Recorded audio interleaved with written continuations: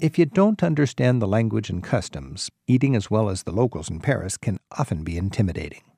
Restaurants and even grocery stores are often not open when your jet-lagged stomach wants them to be. And what about those waiters? Joining us right now on Travel with Rick Steves is American-born Mary Baron.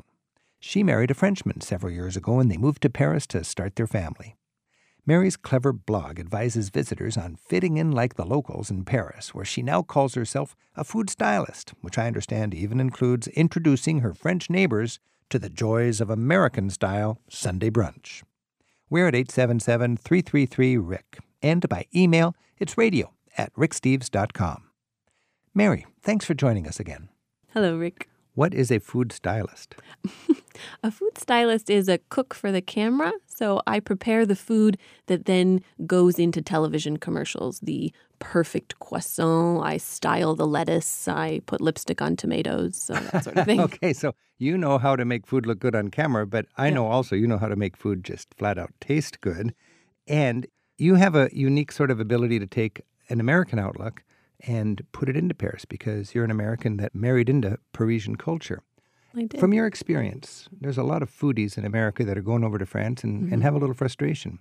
Let's just look at Paris. What are some general tips to really embrace the food culture there and not be intimidated by it? I think the most basic of tips is to just keep an open mind and try and fit in with your surroundings as much as possible in the food scene. So you've got to adjust your expectations, also oftentimes adjust your timing. So the French eat on a pretty specific schedule, so you've got to get in there with the French people when they're eating. So this is a challenge for people when they travel anywhere, is eating on the right schedule. And I would say it's just common sense, if at all possible, to adapt to the local schedule rather than trying to find someplace that'll adapt to your schedule. Exactly. I mean, we could take the example of breakfast and eggs. Breakfast happens at a pretty sort of specific time in France. By 10 o'clock, everyone's done eating breakfast. And a lot of Americans get there and want to have hot eggs for breakfast, but the French see eggs as more of a lunch and dinner food. You'll often see omelets on a menu, but that'll be in a cafe for lunchtime. So if anyone's serving eggs to you in the breakfast, they're doing that for your benefit as a tourist. And if you're hell-bent on having eggs in Paris, you're going to have people accommodating you. But it's not going to be a Parisian experience any way you cut it. Right. The French for breakfast usually have a pastry, a coffee, possibly a cigarette, some orange juice. That's about it. And so they save eggs for lunchtime. And because they have such light breakfasts, the French are raring to go at lunchtime. They're very hungry. So the restaurants fill at 12:30 on the dot. I've had the interesting experience in a hotel where I am really ready to get going. And they won't serve me the breakfast yet because the croissants are not there yet. And they have to have fresh croissants. Yes, yeah. Fresh croissants and hot croissants. So croissants and pain au chocolat fall into the category of viennoiserie. So this is all the various things made with crumbly, crispy, fragile croissant dough. So those are breakfast pastries. They're hot at breakfast time. So they're hot at 7:30. They're hot again. There's a second round at 4 or 4:30 when school gets out. Parents will often grab a pain au chocolat for an after-school treat. Now, there is a great bakery tip. Yeah, 2 times a day. Hot croissants in the morning and at 4. And baguettes are also hot in the morning, just before lunchtime and just before dinner. So there's usually 3 rounds in a day of baguettes. And people know that. So if you're going to have dinner ready and you really are on the ball, you will time it so you can run out and get the hot baguette for the dinner. That's right. Yeah, timing is essential. Yeah. And even if we want to talk for a second about grocery shopping, doing your various little shopping, the food shops are open in times that make sense to French people, but that can confuse travelers. So if you're a French person, you want to go out and get fruit and vegetable, or you want to get some cheese, you want to get a roasted chicken, the times that you can do that are from 10:30 in the morning, so after breakfast, until about 12:30, because that would be your pre-lunch shopping. Okay. Then they oftentimes will close from about 12:30 or 1 until 4. And then they open back up at 4:30 for dinner shopping. This is a grocery store? No. There's big surface grocery stores, supermarché, hypermarché. Those are going to be open all day, although not all night. No 24-hour in Paris. But this is like a cheese shop, a charcuterie shop. Okay, so your classic little... The little an épicerie, a fish stand, those are going to close down in the middle of the day when everyone is eating lunch and having a nap. Is that because people are actually shopping for the upcoming meal? Yes. Now, that seems so basic, but it's almost foreign in America. It is. And, I think a lot of that has to do with fridge size. The fridge I have in my apartment right now is actually about the same size as the fridge I had in my dorm room.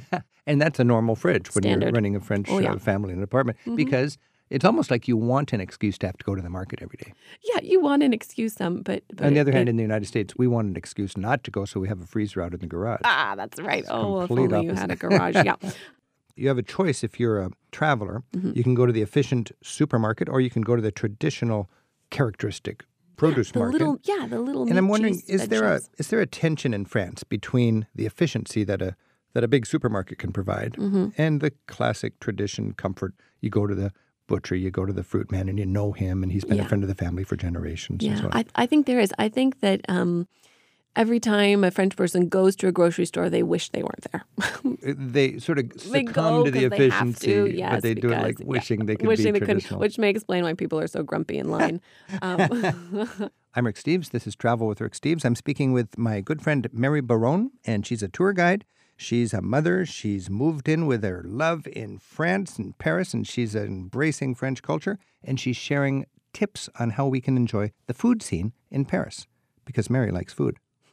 Our phone number is 877-333-7425. Kristen's calling in from Arroyo Grande. Hi, Rick. Hi, Mary. How are you? Hi, bonjour.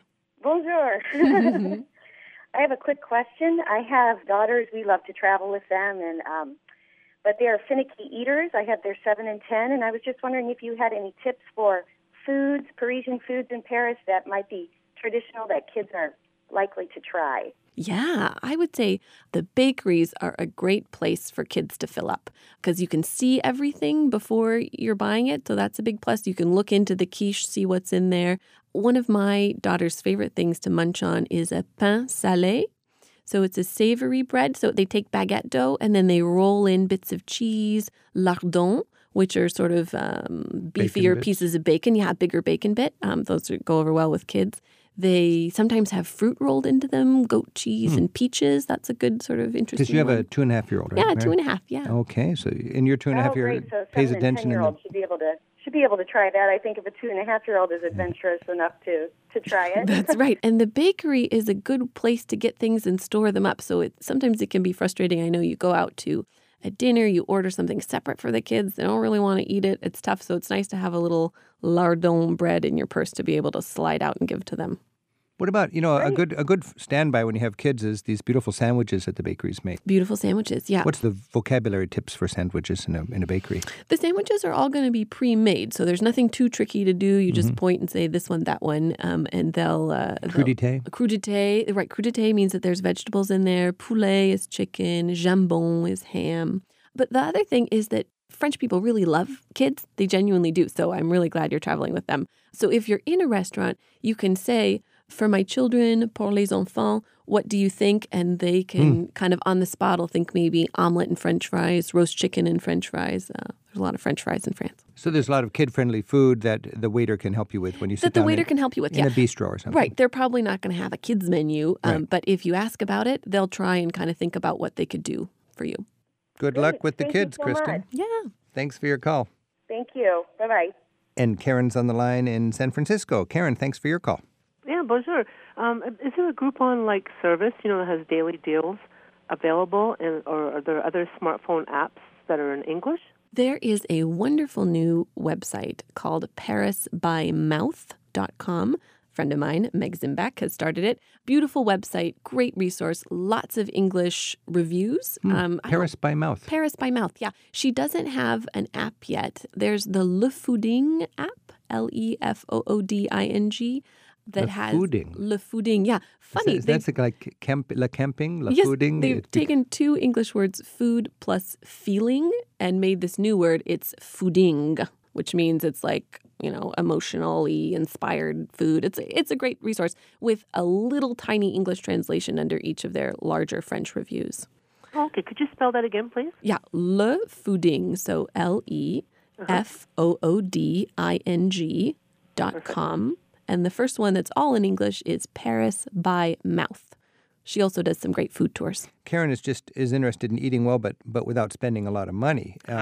right, Karen? I mean, if rather than a Groupon coupon or something, maybe Mary has an idea of just what kind of restaurant would you choose if you want a good value. Okay, perfect. I like to eat out at lunchtime in France. There's a lot of great deals around at lunch, more so than dinner. So I like to fill up as a traveler at lunchtime and then do something smaller, maybe a picnic in the evening. The best deals for lunchtime are going to be in something called a formule. I know we're going to go into vocabulary That's good. soon. No, this is a good time to go into that. So like a formula. You'd see it seems like they've got a formula on the menu. Yeah, a formula. So oftentimes it'll be for a set price. You can get a starter and a main, or you can get a main and a dessert, or sometimes it'll be the main plus a glass of wine, the plat du jour. So it's the plate of the day. You've got less choices, but they've always got a good value on it. So look for formules at lunchtime. That's the cheapest meals around. Great. Thank you so much. You're welcome. Good luck on your eating in Paris, Karen.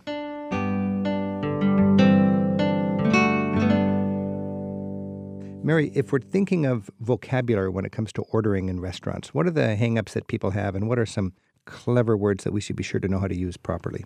Yeah, this can be a real point of confusion because English has adopted a lot of French words when we talk about food, but we've sort of jumbled them up a little bit. So the most basic word we need to get straight is the word in English that we use, menu. Right. So we think menu, we think piece of paper with items on it.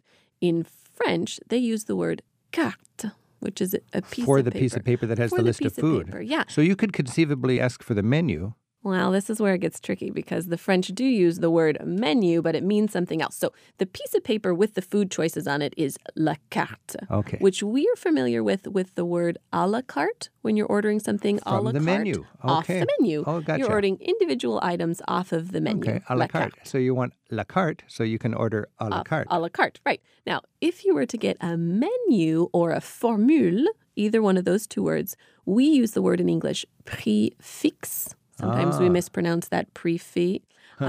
Those are two French words as well, but the French don't use them. If you sit down, they bring you the carte. Right. You can look at that and you can choose à la carte, pick things off the menu, or on a subsection, they'll have a section titled the menu, and that means a set price menu of 3 courses. A formule will be a 2-course menu. So once you're in there, you've got to pick, are you doing a la carte? Are you doing menu? Right. I suggest menu because it helps you pace your meal like a Parisian. They're going to bring it out slowly in courses.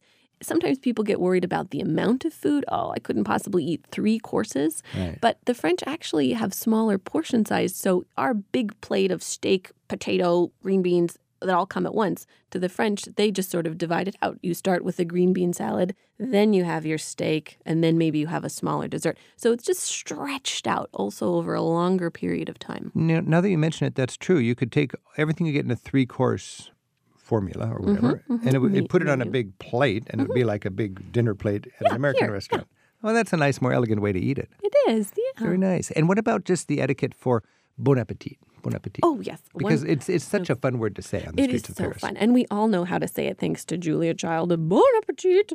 You can say it with any accent you like. It's a wonderful way to connect with locals. The Parisians are notoriously grim-faced.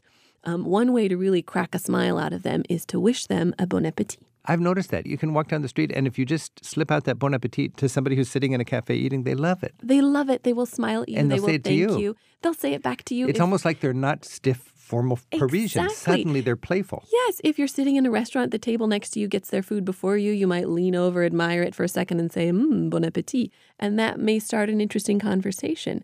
Whereas in France, you don't say, bless you when somebody sneezes. You don't say hello to someone unless you have something to say to them.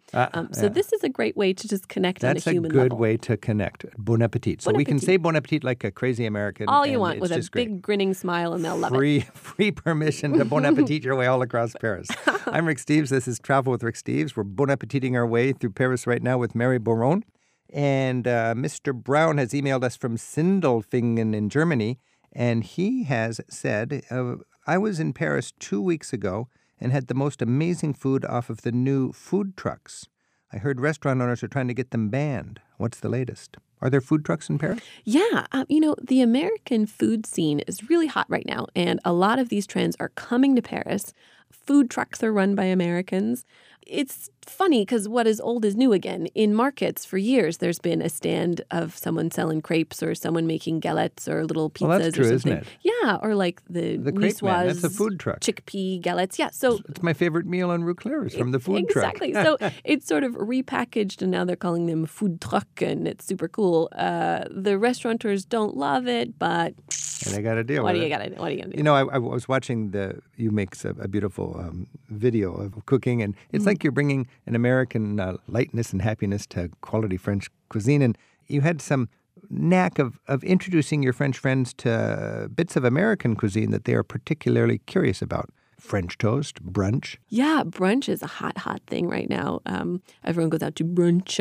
They sometimes do it a little wrong. I saw spaghetti on a brunch menu the other day. Which, but yeah, I love to And you make. threw in the line, everything's better with bacon. Everything's better with bacon, which is the French. Parisians agree with that? Yes, they do. They have a similar line in French, which is tout est bon chez le cochon. Everything's good in the pig, Everything's good in the pig. snout to tail. Say it again. Tout est bon dans le cochon. Tout est bon dans le cochon. Oui, I can bravo. almost say that. All right. Mary, I know that you've got a beautiful relationship with Gregoire. Yeah. Have you developed some food rituals with your husband, Gregoire, in Paris? What do you and him do to really enjoy an evening out? Let's just finish our interview with that. A wonderful question, Rick. We have something we call a celebration meal, where you want to eat something really good, but you don't want to spend the whole evening cooking because you want to enjoy time with your partner. So for anyone renting an apartment, these are things you can find in the grocery store or in an épicerie. It's a can of duck confit.